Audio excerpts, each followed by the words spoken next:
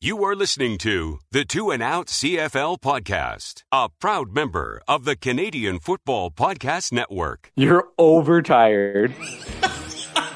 Probably, had a big gulp or two. Yeah. And you're still a child. Yeah, and exactly. So you see a guy running after a rabbit and you think it's the funniest thing on the planet. Grab some poutine and a double-double. It's time for the Two and Out CFL podcast. He's got it! Oh, baby! Every week, Travis Kura. That's Grey Cup me, which is a different person. And Brazilian Tide. Hunters are people, too. Talk fantasy football, bring you the latest in CFL news, and sprinkle in a little bit of nonsense. Oh, nearly intercepted it is! And it's over! Ready, set, hunt! And we are part of the Alberta Podcast Network, locally grown, community supported. It's Travis Kura and Brazilian Ty. Ty, it's such an honor to be recording with the birthday boy. It was a struggle to get out of bed today.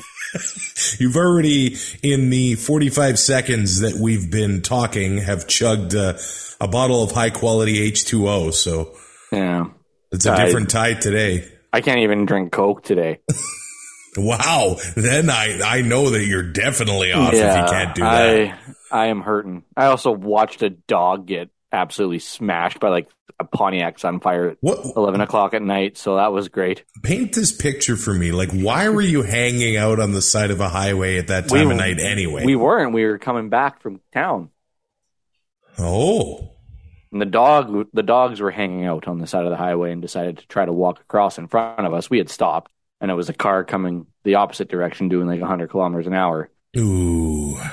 Yeah. If I was 8, I probably would have had nightmares. But at the time, I was 33 and a man, and I just drank it away. Another therapy session with Ty on the podcast. I was younger back then. Younger me made poor decisions. With Pod Power, our sponsors are making it possible for us to amplify the voices of Albertans and Alberta podcasters. This episode, the Edmonton Community Foundation is helping us give a Pod Power shout out to What's the Cheese Miss, a new podcast with an inside look on the Filipinx identity in the diaspora. Chismis is the Tagalog word for gossip. You can subscribe to hear weekly episodes about disappointing your parents, breaking it to your friends that you're not Italian, trying to figure out why you punched a car, and much, much more. Man, I feel like you would fit right in here. I do have Italian in me.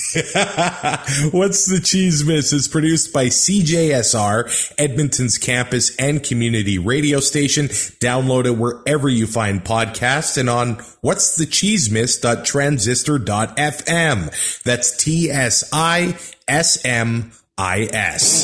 In the Huddle with Kura and Ty on the Two and Out podcast. All right, Ty, we just wrapped up a week 10 in the CFL. Wild week 10. A wild week 10. It seems like, well, actually, there's been several wild weeks so far this week, but as the season moves on, everything is just amplified that much more. It started with the Montreal Alouettes being the first team to win at IG Field other than the Winnipeg Blue Bombers in over 1,000 days. Just exactly what we thought was going to happen.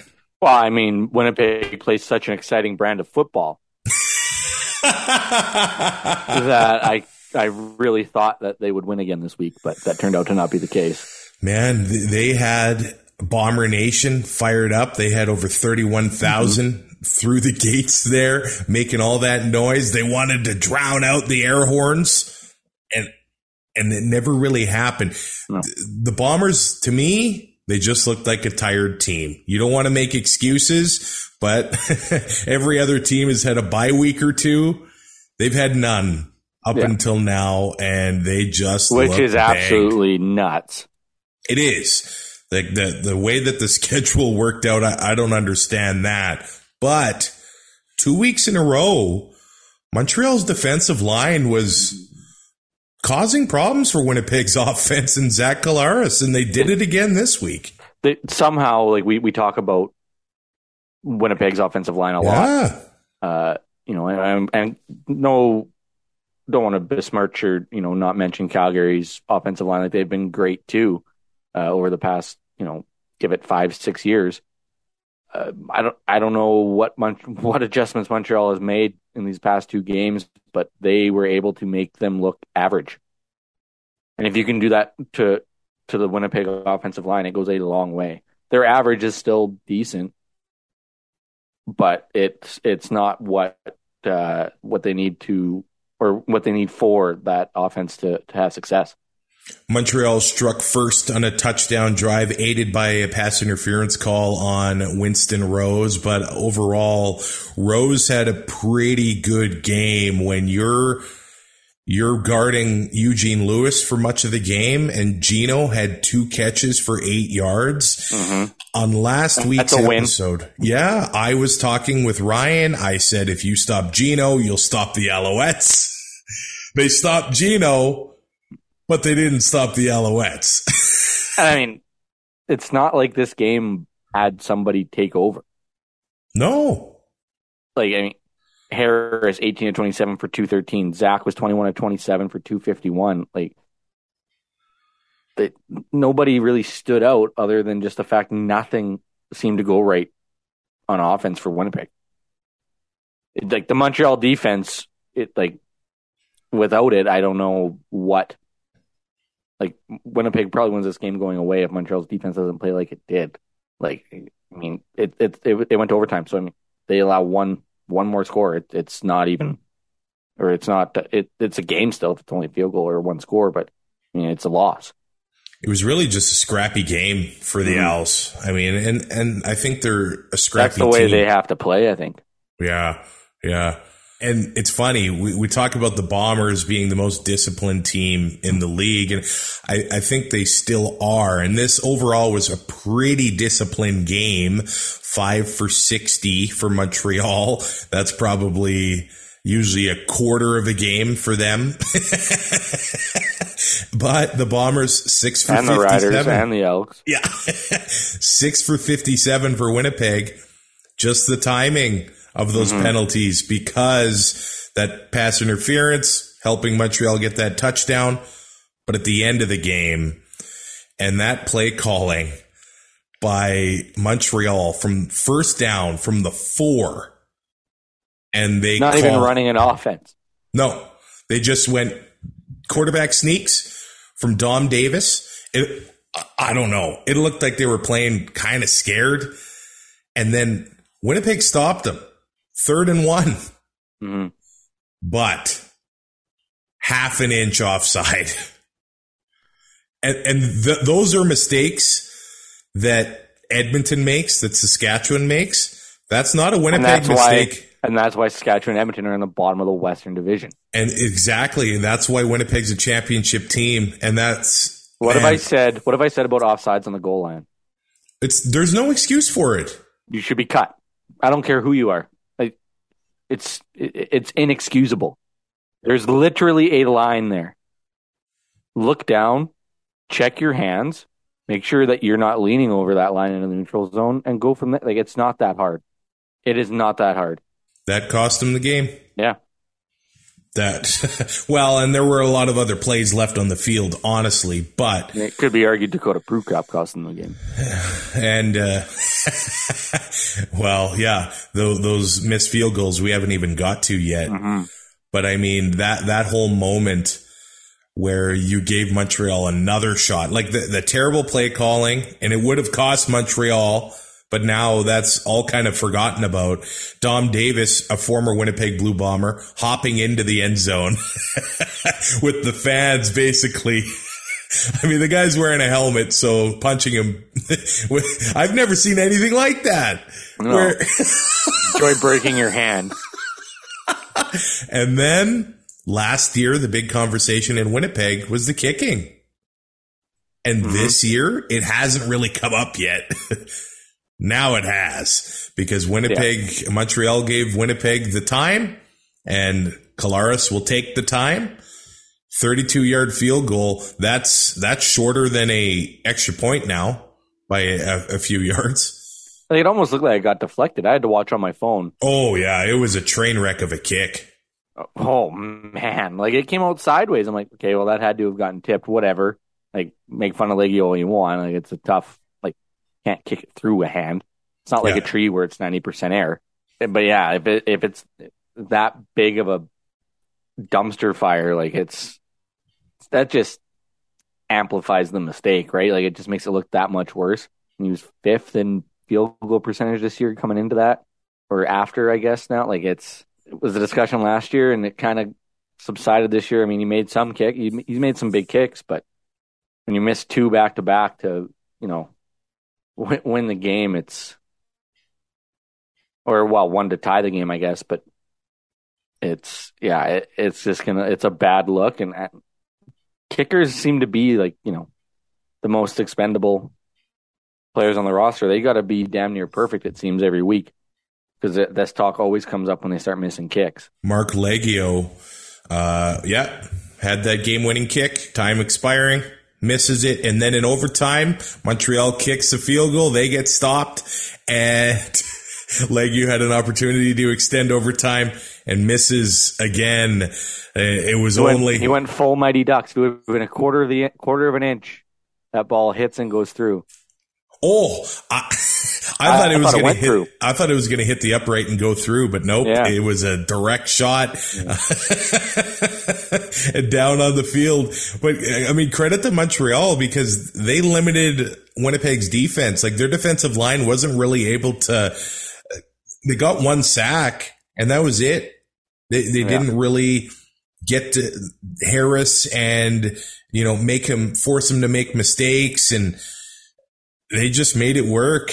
And the scrappy team walks out of Winnipeg with a win. Now, all of a sudden, that East Division, I think the East Division was a bit of a mess before this week too, but now they're kind of doing their own little version, like the little brother version of the West Division. Like, the points aren't there, but the tightness of the records and the point and the room between positions is there. Montreal's got 2 wins against the West Division, and that's 2 more wins against the West than Edmonton has. So Montreal and Hamilton are now 3-6 on the year, and they're playing this weekend in Montreal. That is a big game. Yeah, that's massive. Like that. I don't want to say, like, whoever's going to win this game, like, is looking at, locking down a playoff spot, because they're far from it. I mean, you'll have a 2-point separation, and that East Division, I mean, the West, I just don't know what is going on quarterback-wise, offense-wise in that East Division. They can't seem to get anything together the last couple of years, except for Hamilton. Toronto had a decent year last year, but like, these teams, they beat up on each other, and that doesn't help the records, and then they come and play West opponents. Yeah, Montreal's the only team to beat a West Division opponent out of that division. And they've done it twice. Yeah, like, it's just doesn't bode well for, like, going into playoffs and stuff. Like, I mean, Grey Cup, I know it's only a one-off, but when you can't beat teams in the regular season, I don't know how you beat them, when all your chips are pushed in and it's, cold weather football. Like, they got to figure something out. Like, nobody's taking control of that division and run away with it. Like, I mean, Ottawa technically they're 4 points back of a playoff spot right now, and they're 1-7. Hey, and Ottawa's got Edmonton. Well, I mean, that's an opportunity for both teams, I guess. But, is it? That's a game that I have no idea what's going to look like on Friday, so we better talk. Edmonton's used 79 players this season. Wow.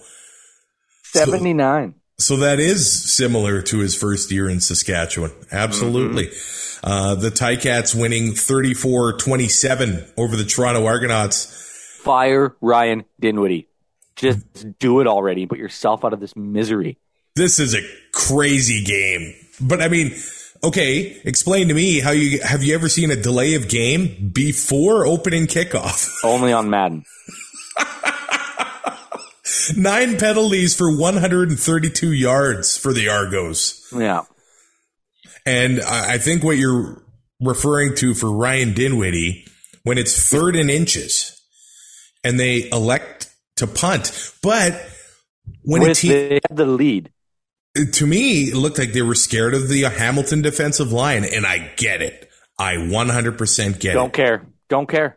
Well, you should be able to get a couple inches. I mean, you have to go for it there. But they go for it on 2nd and short too.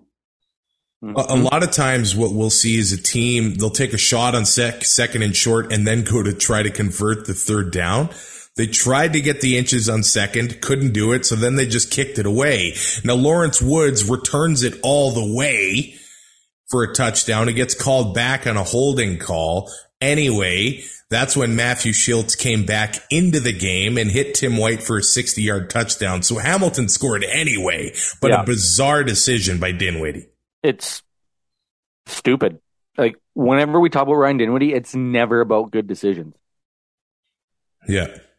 We never talk about any of his redeeming qualities because he pisses away games.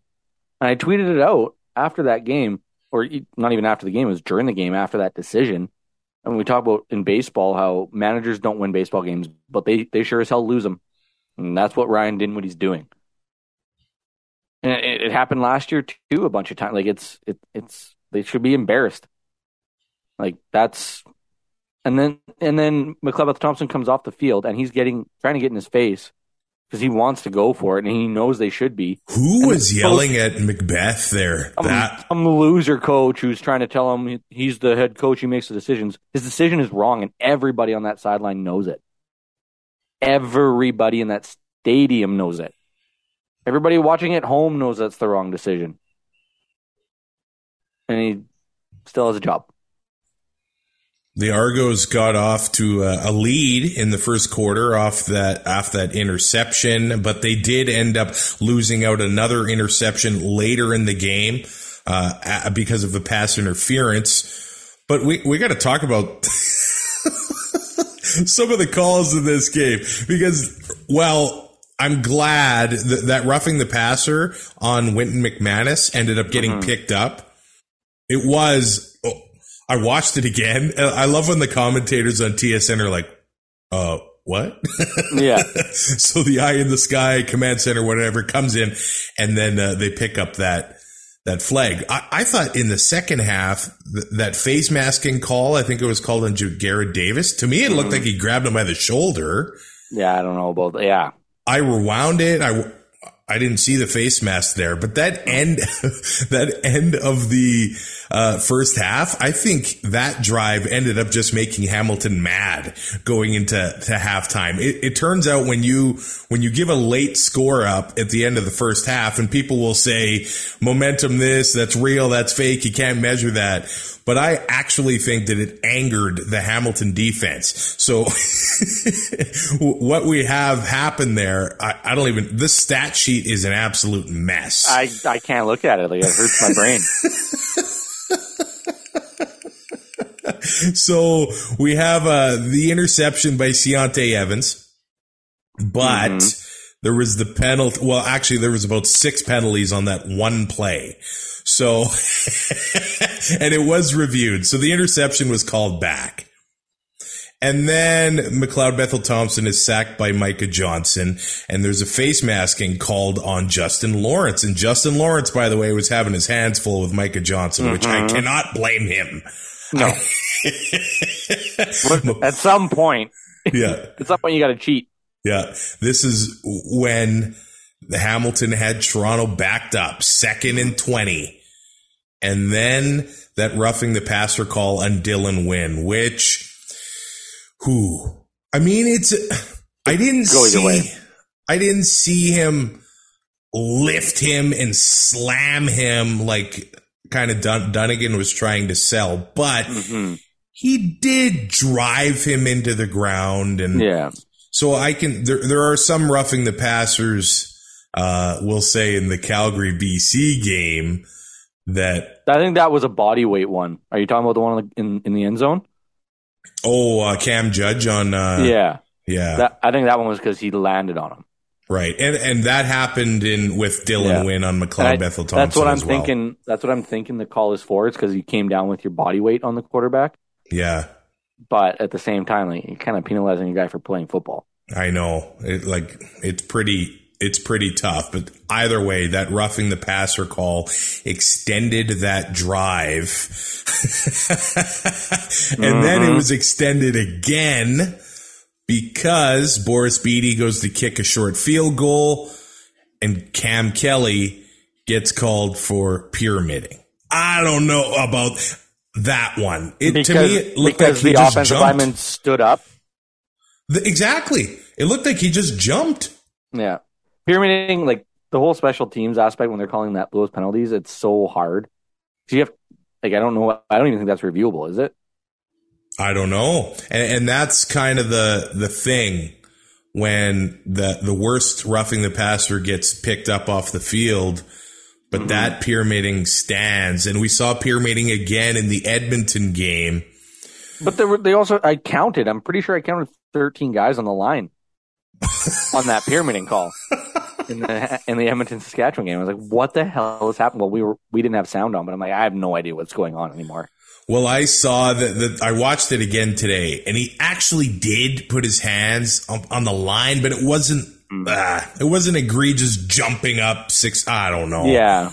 But I mean, you can't, if you leave room for if you leave that gray area in there, that's when guys are going to start getting hurt, right? Yeah, but we did see 3 pyramiding calls in the last few weeks, and I don't know if we've seen 3 in the last 10 years. Yeah, not that I can remember. It's been wild, but those calls extended that drive for Toronto, and they've got a 21-14 lead going into halftime, and I thought Hamilton was really in trouble when Matt Schultz had to leave the game. Jamie Newman comes in. Not that he was lighting the world on fire, but. Right. And Jamie Newman comes in, and they looked like they were scared to pass the ball. They were avoiding that altogether. And if Schultz doesn't come back in this game, I don't know if Hamilton. I don't see a way that they win. No. I don't see it. Because when Schultz did come back, he instantly hits Tim White for the 60-yard touchdown, and it's kind of off to the races there. The Ticats took over. The defense took over early in the game. Toronto's had some success running the ball, but then they made Dylan Wynn, Micah Johnson angry, and that seemed to be the biggest mistake. Well, and Andrew Harris going down. Yeah. That's a huge loss. Of course, because he had, 3 carries for 19 yards? Yeah. If you keep up with that average, you're going to win a lot of football games. Well, I mean, it's pretty easy when you leave it there. We were looking I could go for an IV right now, though. We were looking at some of the past titles of 2 and Out podcasts, and I think Low Hanging Fruit is a classic, and Ty's always there for the low hanging fruit. Yeah, I'm not a tall man. But yeah, Harris, I was concerned about his health coming into the game. He left last week with the wrist injury. This week, I think they said it was something like a pec or something like that. So AJ Ouellette comes in, 10 carries. Ouellette, 47 yards. So he had a long of 27. So he rushed 9 times for 20 yards. Hamilton really shut him down. And I mean, Simone Lawrence making a big play in the fourth quarter, and at one moment thought it was over for Simone, leaving the game with a looked like a non-contact injury. Yeah. And those are always the ones that you worry the most about. Yeah. Like if the guy gets hit, you kind of know. It's concussion or something's kind of bruised up, but non-contact, knee, Achilles, hamstring, like anything, any number of things, and who knows how long that's going to take. But he was able to come back, and I mean, if they lose Schultz and Simone in the same game, I just don't. There was no chance. Yeah. And exactly. I think he kind of. I don't know if he came back at 100%, but I think he got it out because he knew what was at stake. Well, and it's been alluded to that Dane Evans isn't going to be back next week or even the week after. The injury to his throwing shoulder Might be a little while. Do we have a quarterback controversy in Hamilton now when he does come back? I don't know. It almost kind of felt like it was brewing with Tommy Condell working Schultz in more. And they were working him in on running plays, obviously. And Newman. Yeah. Well, Newman had a 30-yard run in this one on the go-ahead drive. And that was followed up by the 23-yard touchdown by Sean Thomas Erlington to put the Ticats up 31-24. And I think that was his only carry on the game. That's a pretty good average. He had two. 2 for 28, but one was a 23-yard touchdown. Yeah. So good for Sean Thomas Erlington here. But I think the MVP almost of this game for the Ticats was Lawrence Woods. He kept Hamilton working with the short field. When you look at he was getting 25 yards a punt return. And that's insane. His long was 47, so it's not like he had a 99-yard touchdown to up that average. That is what he kind of did. I guess, yeah, that got called back. But that's when you're looking at that's a normal kickoff return. He did have 3 kickoff returns for 69 yards. Nice. But that usually doesn't happen on punt returns. No. And he was just chopping up the yards there. Well, I mean, that's why we always bring up the fact that the no yards makes it more exciting. Guys can do that. There's no fair catch. The opportunity to break big plays like that are there, and you see a guy take full advantage of it in that game and you could say flip and field position because he did not, or I shouldn't say he did not. He gave Hamilton so many opportunities with a shorter field, and they capitalized. Yep. And that return. Everybody kind of on Twitter bitching about how it's and like, no, that's holding. Oh, yeah. Yeah. Micah Johnson's out of position, grabbing onto his jersey as the guy's trying to backpedal. It's like, oh, yeah, it's not holding. Okay. Can we talk about how terrifying it is to have Micah Johnson on your punt team, though? Like, I know the rosters are small, but when that guy's out there throwing blocks, boy. No, thank you. So we're after round 2 of 4, Ticats, Argos. Ticats have scored 54 points. The Argos have scored 51. So and that's why they kicked the field goal at the end. Yeah, point differential. Because point differential is going to come in. It can't get much closer than that for these two teams, and we've got 2 more matchups to go. God, I hate this schedule. Hey, you talked about yards. Remember when back-to-backs meant something? Like it was Labor Day in the rematch? And maybe like late in the year you had a home and home, and it always ended up being like for a playoff spot. Now we're just throwing them in all over the place. But these guys are going to be more cranked up come Labor Day, and that's only a few weeks away. Yeah. You talk about no yards and bringing in returns, and that was big in this BC-Calgary game. BC beats Calgary 41-40. Oh, boy. The big thing here was, especially in the first half, turnovers for Nathan Rourke. So he got picked off. There was a bit of a high throw. A few plays later, Jalen Philpott, touchdown. And then he ends up throwing a pick 6 to Orimolade. And that gave the Stampeders a 20-3 lead. But you never get the sense that the Lions are ever out of it because they're not like a lot of teams in the CFL where they'll have these long drives and they'll end them in a field goal. The Lions are... They have long distance, like their drives go a long way, but they're fast. Yeah. And they end in 6s instead of 3s. Yeah. So that's massive. Sometimes they end in 2 plays. Yeah. But in the first half especially, Calgary was always working with a short field because of the return yards. Jalen Philpott had a 77-yard return. In the second half, the only thing that Calgary really did right was the Peyton Logan 99-yard touchdown, but combined 297 kickoff return yards. That was big for the Stamps to keep or have that lead for as long as they did here. Well, I mean, 297 kickoff return yards, that's a lot of kickoffs too. Like, you're giving up a lot of points still. Yep, that's So, true. I mean, it's 6 of one, half a dozen of the other. This game is awesome. It was awesome. You're right. We got to talk about roughing the passer again, though. Oh, good. Okay, so the Lions, my pillow here, my sciatica's acting up. the Lions got in within one score in the first half. I think it was 20 to 14 or whatever it was, and Calgary gets the ball back. And they get a 71-yard drive aided by the roughing the passer on Bo Mitchell. And I went back and I watched that. It was on David Menard. And what happened? I have no idea. I have no idea what that flag is for. Playing football too hard? I don't know. We have to really feel bad for defenders right now.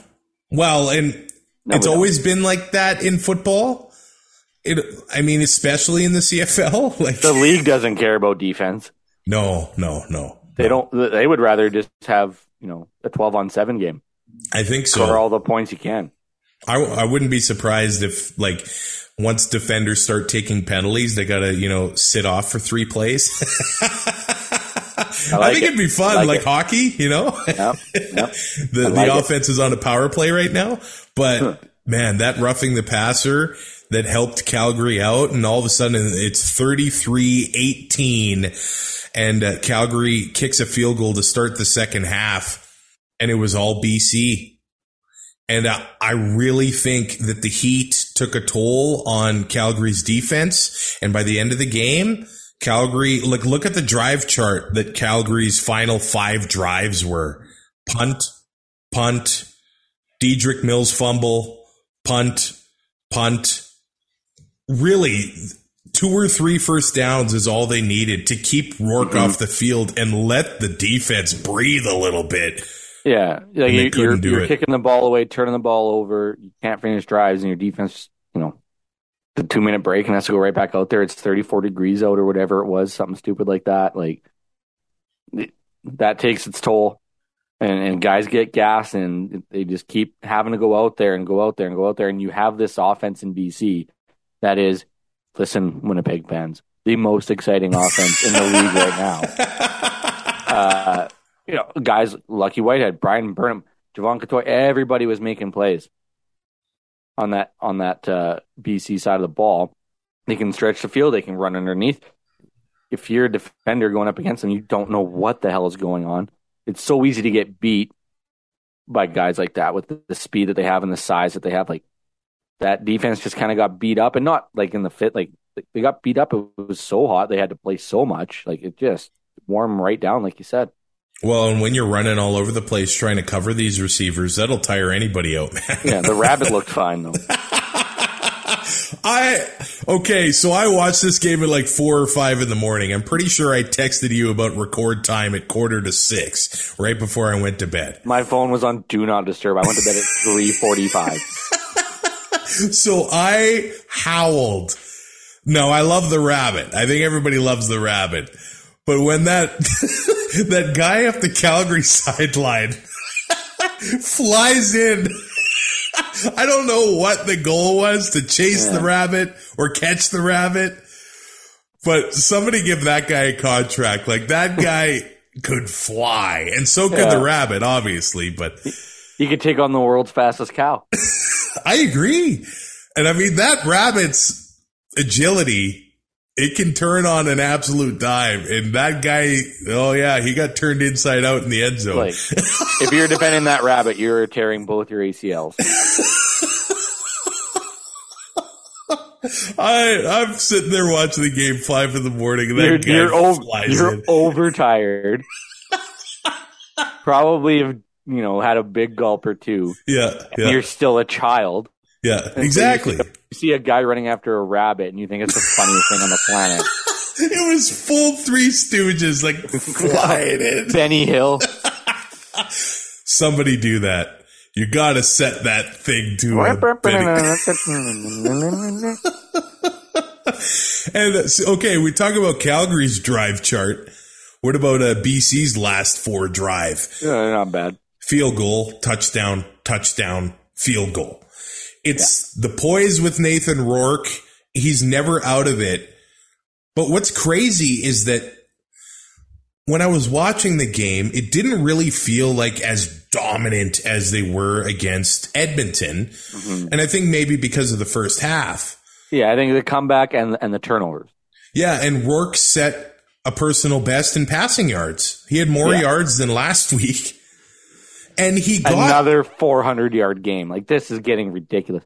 Like, him or like is he wrapped up MOC? Well, he's got MOC. I think he even, I don't want to put MOP? Anything out there. MOP? But MOP? I think he has to be MOP. And at this point, Schoen is your rookie. Like, I think those 3 awards are probably locked up. I think the craziest, because of the performances that we've seen, like even just in the last 3 weeks from these guys, has been insane. It is. I mean, Rourke, he had 488 yards, but about half of them came in the fourth quarter alone. Yeah, he's had back-to-back games, 477 and 488. 7 touchdowns, 2 picks, 3 rushing touchdowns. Like, he's an absolute monster. You can only hope to contain him.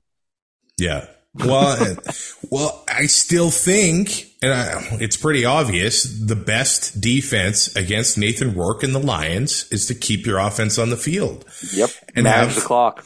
Have some ball control. And the Riders, they're in trouble coming up against BC here. And Calgary couldn't do it in the second half. That's all they needed to do.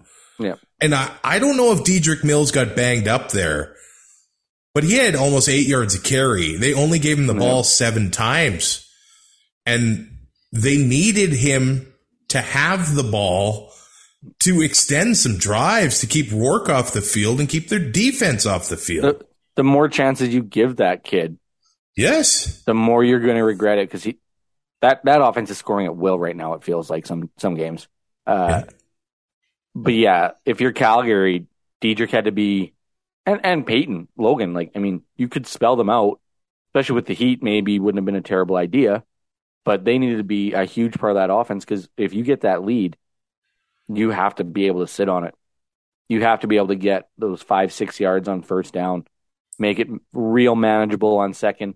Even if you can't get the first down, if you can get it to second and inches and sneak it, you have to keep your offense on the field. You have to find a way, and they just could not do it.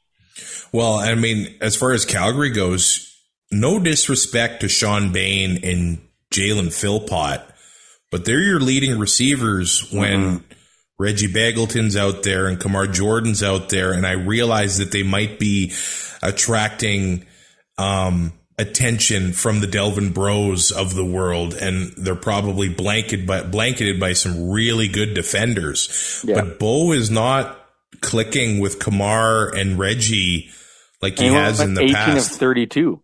Yeah. Like, oof. Yeah.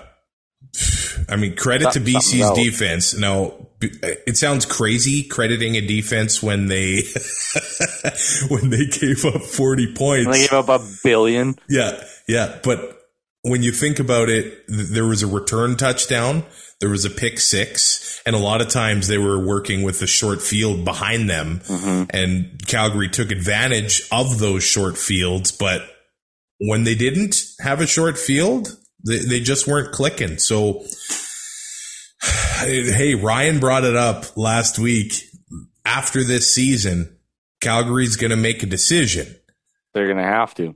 Is it going to be Bo Mitchell with Jake Maier? He's got a 2-year contract, but we haven't really seen much Jake this year at all. Well, it's been Tommy. Yeah, he comes in on the short yardage kind of thing. So it'll be interesting going forward in Calgary. And but you talked about Bo like not clicking with guys like Kamar Jordan and stuff.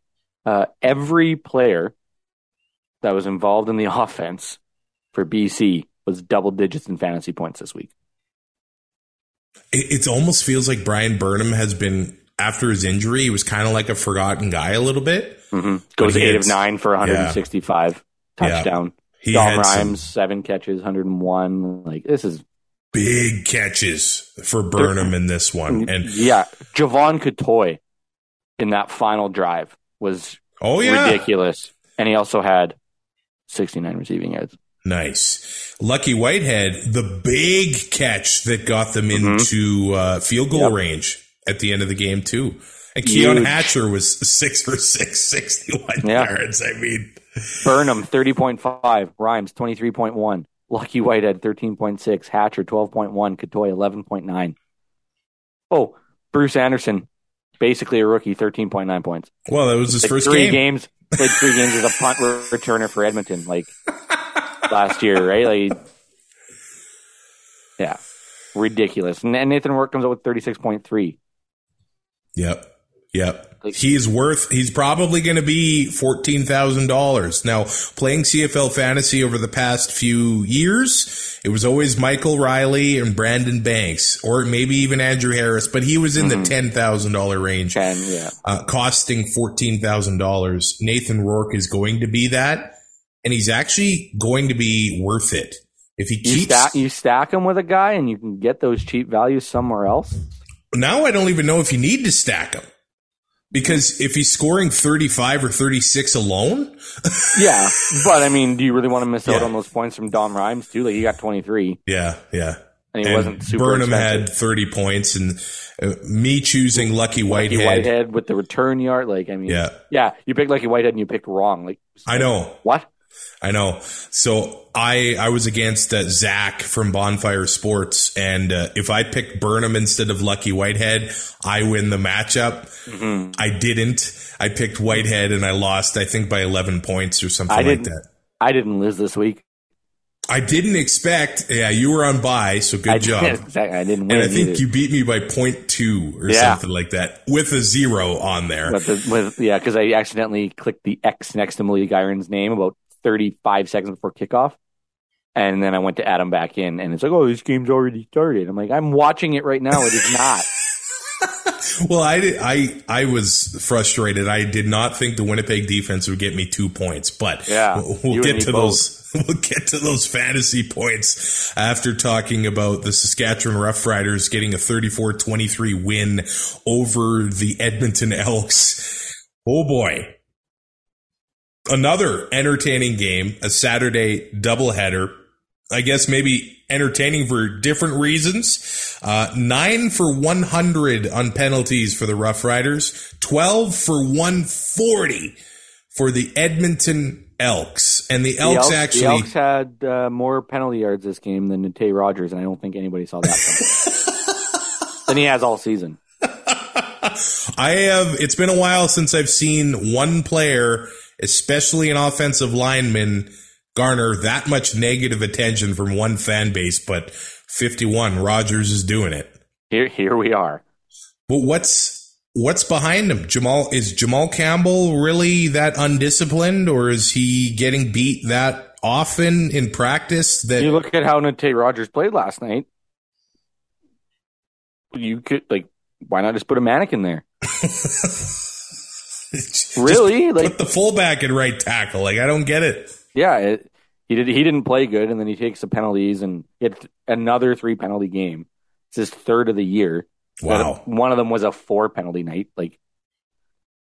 So he's had over 100 penalties himself 100 yards. He's had 150, but only 130 of those yards have been accepted. Ooh. He has, so when it comes to stats, they do count the decline penalties for yards. Okay. Because it just gets so convoluted if you don't. He has 16.1% of the team's penalties. Yeah. Not the yards, just the number of penalties. But his yards was 20% of the team's penalty yards? 9.5. Almost 1/5 of the team's penalty yards come from one guy. Edmonton had offensive success early. They were able to run the ball with Milanovic, Litre, and Cornelius was moving around, making things happen. The Saskatchewan D-line couldn't really get much pressure early on. They didn't have sacks. Got a rouge, though. Yeah, they did. They opened the scoring with a rouge, so that's nice. They had their first touchdown of the game, the Elks did, so they were off to a lead. But then the mistakes start creeping in for Cornelius a little bit. The fumble on the Saskatchewan 5-yard line. And then an interception in the fourth quarter by Roland Milligan was let's call it not ideal as well. I mean, it was a perfect pass to him. But at the same time, that receiver, who was the receiver on that play? Scramble drill. You don't, right. Like, you got to come back. And he turned the other way, and Cornelius threw it inside because that was the way he was facing. So why wouldn't he keep coming that way? No, he spun and went out, and Milligan's right there. Like stuff like that too. Like that, I say undisciplined in a different sense, like not penalty wise, but like that's something that you should know, right? Like as a player, like you come back to the football when your quarterback is scrambling like that, and he didn't, ran the opposite direction, and it resulted in a turnover. Cornelius was 13 of 23 for 209 yards, but he made the Riders pay with his legs. 7 carries for 86 yards, 2 rushing touchdowns, and he had the Elks in it all the way. But everything changed with about 20 seconds left in the first half. Edmonton was up 17-14, and the stadium was getting pretty loud. Loudest I've heard it in a while, because there hasn't been much to cheer about in Edmonton for 1,037 9 days now. Whoa. So Mark Cordy gets a 1,037. By the time this gets released, it'll be 1,038. Okay. So Mark Corte gets a penalty on that drive, but then takes another misconduct after the extra point, gets ejected. Now, correct me if I'm wrong, highest paid offensive lineman in the league. That is correct. When you get ejected that early in a game, it's going to have a massive impact on your offensive line. Dead ball, foul, stupid decision. Like, got to be better than that. Yep. There is no excuse for that. And right after that play, Super Mario Alford returns the kickoff. Go ahead touchdown, going into the most bizarre storm delay I've ever been a part of. What a block. Just touches and throws the hands up. Hey, Sergio did his best to sell that. Oh, yeah. I'm so glad that they didn't throw the flag there. Like, don't put your hands up. That just tells me you did something. Because that draws attention. Yeah. And then, hey, I watched that back today, and that Edmonton horn, were people going crazy about that on Twitter? I haven't seen a damn thing about it. Yeah, see? I don't know. Seems like a double standard to me. Well, you think people in Winnipeg would whine more about not having indoor plumbing or public or vehicles, but no, they gotta, for an airport, they got to whine about a horn. So we go into this. I don't know what it looked like on TV, but that was a crazy storm delay. Oh, the storm delay! I was like, halftime's taking forever. The Lightning was a block away during the second quarter. Like, during the plays, you could hear thunder. And then at halftime, to me, it looked like the storm was out by Sherwood Park or Elk Island National Park. And, let's delay now. But it couldn't have been that much longer than halftime anyway. But, look, I'm no meteorologist, but it looked like they were trying to drum up some concession sales to me. But good for them. Maybe Victor they sold Quee some more just gets Pilsners. it, Yeah, Durs and snares. I do feel terrible. Jim Germany, Holloman, Ed Jones getting inducted into the Elks Wall of Honor. And it was supposed to happen at halftime. And they get hosed.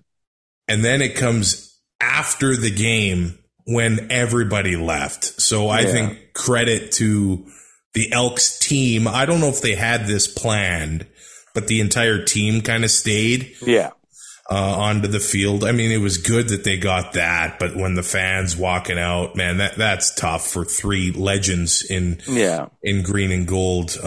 But congratulations to them for getting on the Wall of Honor. It was the only option they had. The commish was in town. They wanted to do something. I'm surprised they didn't do it pregame. Maybe that's the way to do these things going forward, Yeah. Kind of screws with the timing and everything because those ceremonies can take a while. Yeah, you don't want players warming up, and then. But then at halftime, you kind of got to rush it too. So yeah, it's 6-1, half a dozen. Yeah. So then Saskatchewan comes out after the half, and the defense adjusted. All of a sudden, Edmonton couldn't run, and they were getting pressure on Cornelius. I think they sacked him 4 times in the second half, and the Edmonton penalties were just taking their toll. I think there was about 3 illegal contacts. Duron Carter took a pass interference. Duron Carter took a nicer guy. Duron Carter took a face masking penalty as well, and that pass interference was big. It set up Cody Fajardo hitting Duke Williams with the big touchdown, and Duke Williams with, it was the second touchdown celebration in those seats in Edmonton of the year. It's been done. But the first involving nacho chips, no? Okay. I'll give you that. I gotta tell you though, nacho man. I didn't watch the full broadcast because I was at the game. I don't know how much the camera caught of Nick Marshall and Duke Williams chirping the Elks bench at every single second they had. Quite a bit. It was definitely noticeable. Look, good for Nick Marshall. I thought that on the touchdown run that Cornelius had, he could have had a little bit of a better effort there.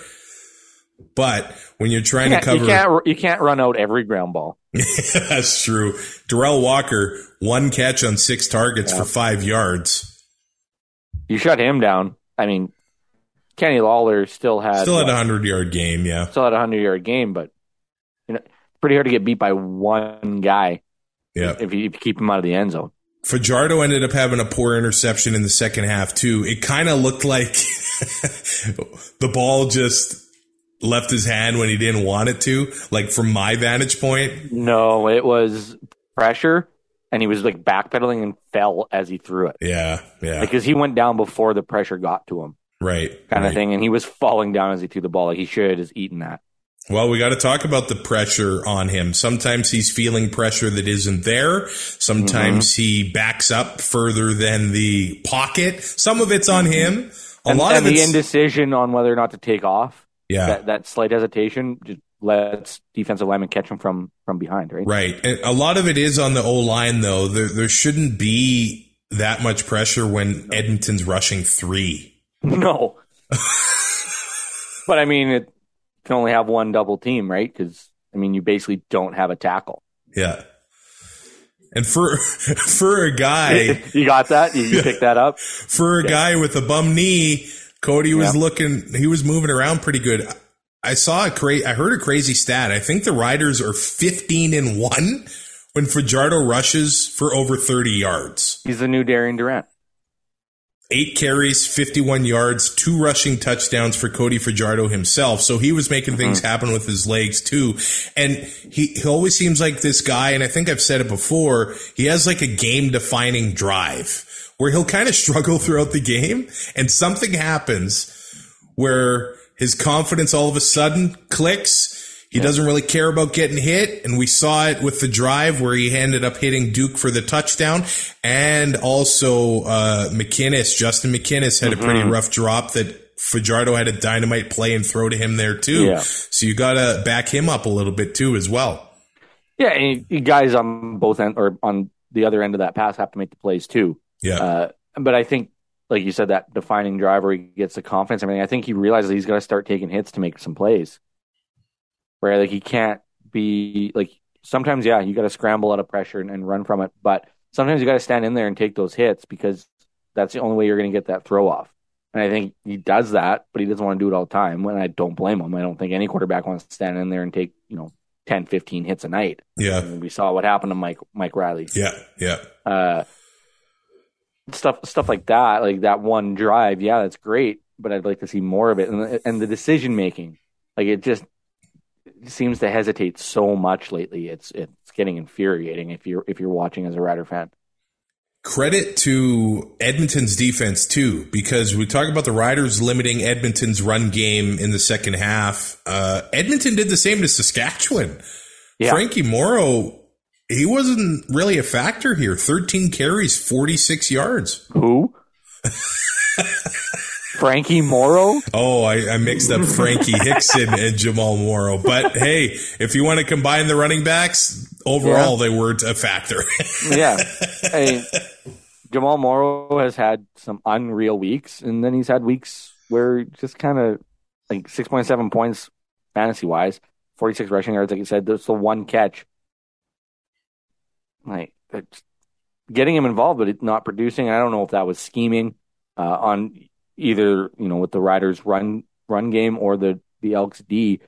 But I mean, he's still leading the league, or he came into the game leading the league in total yards and stuff like that. But they win the game in spite of that performance, which is kind of not. I shouldn't say confidence building, but it shows that they can do it. Granted, it's against the Elks, so I don't know how much weight you can really put on it. But this stretch of games that the Riders are in the middle of right now, they're going to have games like this from the run game, especially when they play Winnipeg 3 times.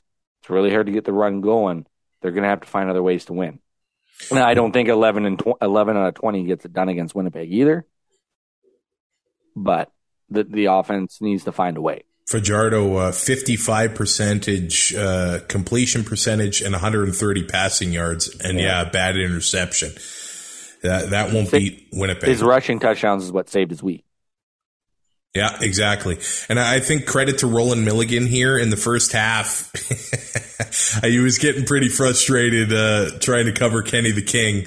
I think most DBs will get frustrated trying to cover Kenny the King, and he kind of rebounded in the second half and had the interception that helped Saskatchewan extend the lead, and also that pyramiding call extended the league. Yeah, quote unquote pyramiding, touchdown Saskatchewan, and the game was over.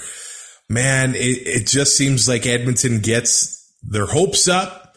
Absolutely crushed. Dad's coming this weekend. He's picking me up. We're going fishing. And then he just doesn't show up. But now they've got a home and home with Ottawa. They got to split it. They got to split it. Oh, at least got to split it. Anything, if they go 0-2, like Chris Jones isn't getting fired this year. That's out of the question. Not happening. If they go 0-2, you think we've seen some crazy changes up to now with the roster? With the roster? It's about to get wild. I guess their opportunity here is that Ottawa at home has been atrocious. Yeah. So that's Edmonton's opportunity going into the nation's capital. Edmonton at home in the last 3 years has been atrocious. Yeah, hey, maybe both road teams win. Yeah. I think that's the play. Oh, I don't know if I want anything to do with those games, but you do not bet on that on the Elks Ottawa game. You do not bet. Maybe bet the under. Maybe bet the under. Yeah, you can do that. I bet the over in the Calgary BC game. That was the easiest bet I've ever made. Yeah, that was a good one. But yeah, don't bet on games with bad teams. Like you're not going to bet on a Jacksonville, whatever, Detroit Lions game. You're not going to do it. Yeah, unless you're an absolute degen, like you. This episode of Two and Out brought to you by Taproot Spotlight, a service that helps businesses and organizations pay attention to the people they serve. Taproot tells you the news about the people and companies that are important to you. Use that information internally to keep everyone on the same page, or share it with the world in your newsletter, on your website, and on your social media channels. Paying attention pays dividends. Find out more at taprootpublishing.ca/spotlight. That's taprootpublishing.ca/spotlight. All right. You went 2-2 in Pick'em. I think everybody had Winnipeg. You just had Toronto beating Hamilton, right? Yeah. Yeah, and I went 3-1. I took the Ticats. I was worried when Schultz was out. If he didn't come back, it was probably over. What was the fantasy landscape looking like this past week? All BC or what? Well, yeah, more or less. Nathan Rourke led the way quarterback-wise, 36.3. Okay, I'm going to skip 2 and 3 to see if you can guess who they are. Okay. Bo Levi Mitchell was 4th, and McLeod Thompson was 5th. Was it Cornelius? And Cody Fajardo. Oh, because of the rushing. The worst quarterback game we've seen like in the same game, and they go 2-3 in fantasy points. Like Wow. absolutely ridiculous. Running back wise, Brady Oliveira, Peyton Logan, Bruce Anderson, AJ Ouellette, and Sean Thomas Erlington. Erlington fifth with 8.8. Like, I mean, the touchdown was really all he did. But doesn't that show you, like, this season, spending money on running back is not It's a waste of time. It's a waste of time. My running backs this week. Peyton Logan has that value though because he returns kicks. Yeah. My running backs this week were $2,500 Bruce Anderson and I think $4,000 Dedrick Mills, and they were big in helping me afford Nathan Rourke. But if I had $3,000 AJ Ouellette in fourth place. Yeah. If those guys keep having decent games, then that'll help us afford a Nathan Rourke in our lineup. Mm-hmm. Receiver wise, I mean, Burnham and Rhymes go 1 and 2. Jalen Philpott.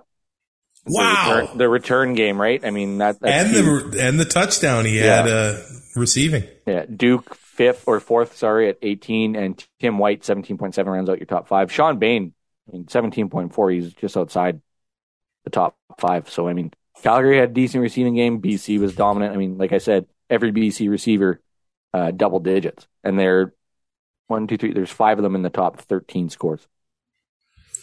Wow. Week 10 in the CFL season. Week 11 is coming up. Edmonton, Ottawa, BC, Saskatchewan, Hamilton, Montreal, Calgary, is Edmonton, and Toronto. Ottawa the Thursday nighter? There is no Thursday nighter this week, actually. It's a doubleheader Friday and a doubleheader Saturday. Let's go, except for the 4 o'clock start in BC. So I missed the entire first game. So, to be transparent, I will be talking to Alouettes owner Gary Stern this week. Now, the full chat will come out September 1st, but we'll see if he'll make a guarantee on the Hamilton-Montreal game. I'm going to try and get that out of him and play that clip on Thursday. Oh, he'll do it easily. I don't think it's going to take much. Also, the fact that you're releasing that interview on September 1st just tells me that I get to have a fun Labor Day. You do. Of driving back to camp. Oh, brutal. Rate, review, and subscribe to Two and Out on your favorite podcatcher. I'll talk to you on Thursday, getting you ready for Week 11. Take care. We'll talk to you soon. Thanks for listening. Find more great shows like this at CF Pod Network on Twitter.